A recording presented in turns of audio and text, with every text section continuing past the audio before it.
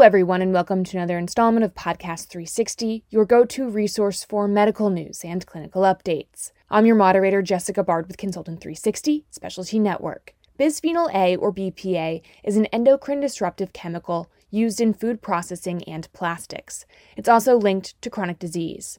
Some research shows higher BPA levels are found in the Hispanic population compared with the general population in the United States. Dr. Sri Banerjee, Dr. Anira Tua-Lopez, and Dr. David Harvey are here to speak with us about that today. I'm Dr. Sri Banerjee, and I have been in public health for 20 years. Currently, I teach for Walden University. I teach quantitative reasoning and I teach additional surveillance courses. I also am involved in research in environmental health, and I chair and member and serve as URR for students. Hello, my name is Dr. Tua-Lopez, and I consider myself to be a scholar practitioner. My background is in community health. I've been working the past 18 years in community service and public health. My name is Dr. David Harvey. I've got a Master of Public Health and a PhD from Walden University with a concentration in epidemiology.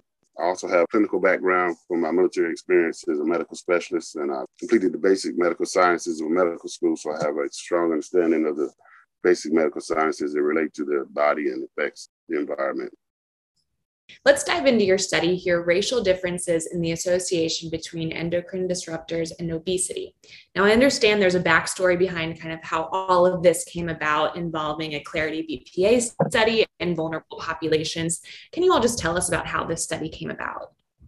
Sure. So when we first conceived of this study, this came about from a Clarity BPA trial, large-scale study that was conducted between agencies. It was the National Institute of Environmental Health Sciences, the National Toxicology Program, and the FDA came together and decided to conduct something called the Consortium Linking Academic and Regulatory Insights on BPA Toxicity. And so the goal was to use a regulatory toxicology study and try to determine endpoints, try to determine the effect on behavioral, cellular, and molecular components. And the results of the trial actually confused researchers more than answering questions, because the findings demonstrated that the effect of BPA resulted really in no consequential health outcomes. So on one hand, there were all of these states, especially for instance California, that was having indications about BPA, and then on the other hand, there was evidence suggesting that there was ambiguous effects. So we had to try to settle what the real consequences are of BPA. And in fact, is BPA harmful? So, we decided to use the same sort of surveillance data sets, National Health and Nutrition Examination Survey, which is conducted, and we decided to link this to mortality data. So according to this surveillance system, it is already known that 90% of the United States population have detectable BPA levels within their urine. So these facts led us to try to understand the effects of BPA, but more importantly, we wanted to understand it when we grouped in specific subpopulations, if there was any effect as well, or the same non sort of conclusive evidence still persists. So this is what we were trying to settle. Tell us about why you focused on specific populations such as Hispanic Americans. You used something called the social inclusion model, I understand. Tell us about that. Thank you. So while I was trying to determine, in the general population, we decided that, there was BPA levels within the urine. It was important to understand that within subgroups, whether it's by age, by ethnicity, whether these patterns persisted. But specifically, we were looking into ethnicity as a social factor. And so we decided, what is one cohesive model that can really explain social factors and combine this with pathophysiological mechanisms and really explain things. And so Dr. Tua, for her dissertation work, actually explored the social inclusion model. Yeah, well, thank you so much. One of the things that I would say is that the social inclusion model is really great because it has an ecological approach. It understands the complexity of the interactions between systems. And this is very important when we're talking about health inequalities.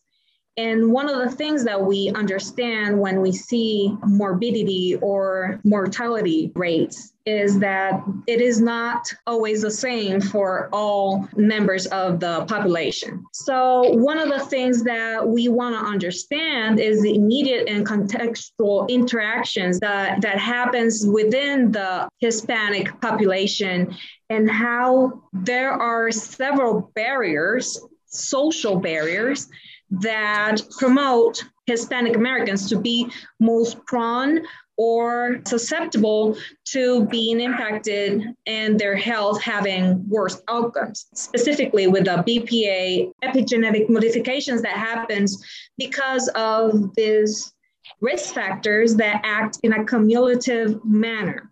And so that is very important. And that is why we use the social inclusion model, because it creates an understanding of how pathways and a more broad understanding of how we have to address not only the individual risk factors, but also the macro level, the social, political, and economic barriers that create susceptibility in minorities. So that is one of the things that we did.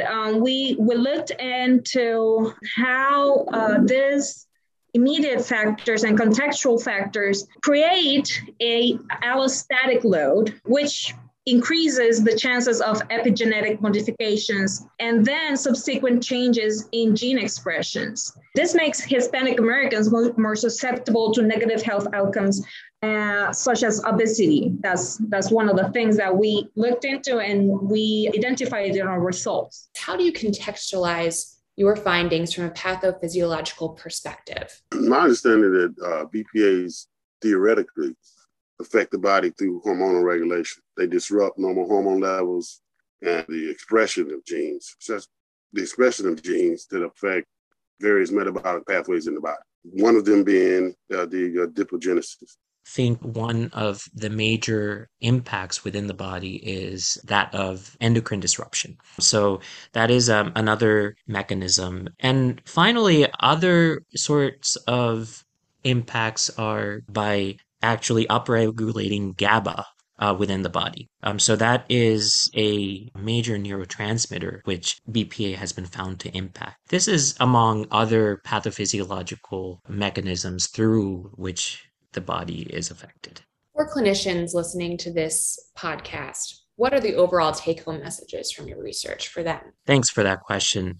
I think this is probably one of the most important questions for our listeners. And one thing that is really important to understand is in this cross-sectional association that we found between BPA and obesity in Hispanic American populations, this contextualized finding is important to use when we're trying to understand BPA and detecting BPA, because BPA is affecting the population differently. In Hispanic Americans, it's more likely to be associated with obesity. So the end result out of all of this is that if we are not paying attention to environmental hazards like BPA, then we are not paying attention to minority health. So in part, we are addressing the epigenetics and, the individual ways that BPA is impacting the health outcomes for individuals in the Hispanic community. But we need to also address the systemic issues that are promoting that Hispanics are in a way of exclusion and marginalization. I would say there are certain barriers in the system that promotes that Hispanic Americans are more at risk of being obese because of BPA exposure. So one of the things would be, for example, we should address not only the policy but also the access to healthcare services. We need to be cognizant of the limited cultural sensitivities and the health literacy challenges, as well as other things like acculturation and underinsured and insured issues. And also there's a limited availability of Hispanic health workers in the US, which, promotes a racial disconnect. So there are multiple levels that have to be addressed in order to reduce or address in a more systemic, understood, in a more comprehensive way, the outcomes for Hispanic Americans. So this is very important because Hispanic Americans in the US actually are the highest minority, but also they are in a way of having worse health outcomes. So I think that we should be including this look into our research and the outcomes that could be very important for policymakers, for practitioners, and for other people. Yeah, there was some indication that there were higher levels of BPA in the African-American community, even higher so than in the Hispanic community. So expanding the research to include all ethnicities, especially minority ethnicities, is important to future studies. That was well said. What are the next steps in research for this topic? Thank you, Jessica. That is an important point to consider. And so one next step that we have identified, of course, is exploring other grouped analyses. So, for instance, exploring these patterns within the African American communities, also looking at other age groups, specific age groups. So, for instance, we already know in infants and children, it's more harmful, but making sure that we're not ignoring the fact that BPA is also affecting other age groups, as our study is suggesting. So the next step would be to actually specifically look in age groups that traditionally we think that BPA doesn't have an impact, and looking for those connections. Because just from this study, we have shown that there is an association between BPA and obesity. And obesity is a common risk factor for so many other diseases, that we just need to also start looking for potential associations between BPA and other sort of metabolic disorders like diabetes and even all sorts of diseases. And also looking for potential mortality follow-up and seeing if it results in actual differences in mortality, exposed versus non-exposed. Is there anything else that you all would like to add today? Just to expand on what Dr. Sri mentioned, concerns to other pathways in the body, there's also concern, in addition to the hormone levels, potential effect on brain and behavior, cancer, and heart problems. There was one gene specifically that was related to myogenesis in the heart, as well as the other hormones that affect obesity. So I just want to expand on what Dr. Sri said, that looking into other pathways in relation to the rest of the body is an important area for future research.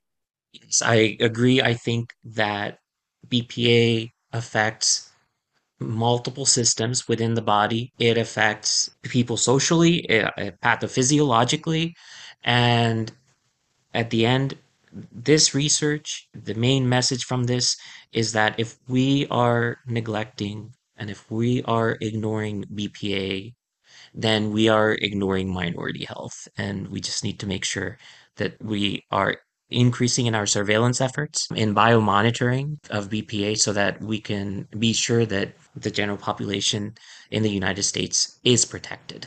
That's such an important topic. We really appreciate you all being on the podcast today and for all of your work on this research. Thank you. Thank you. Thank you.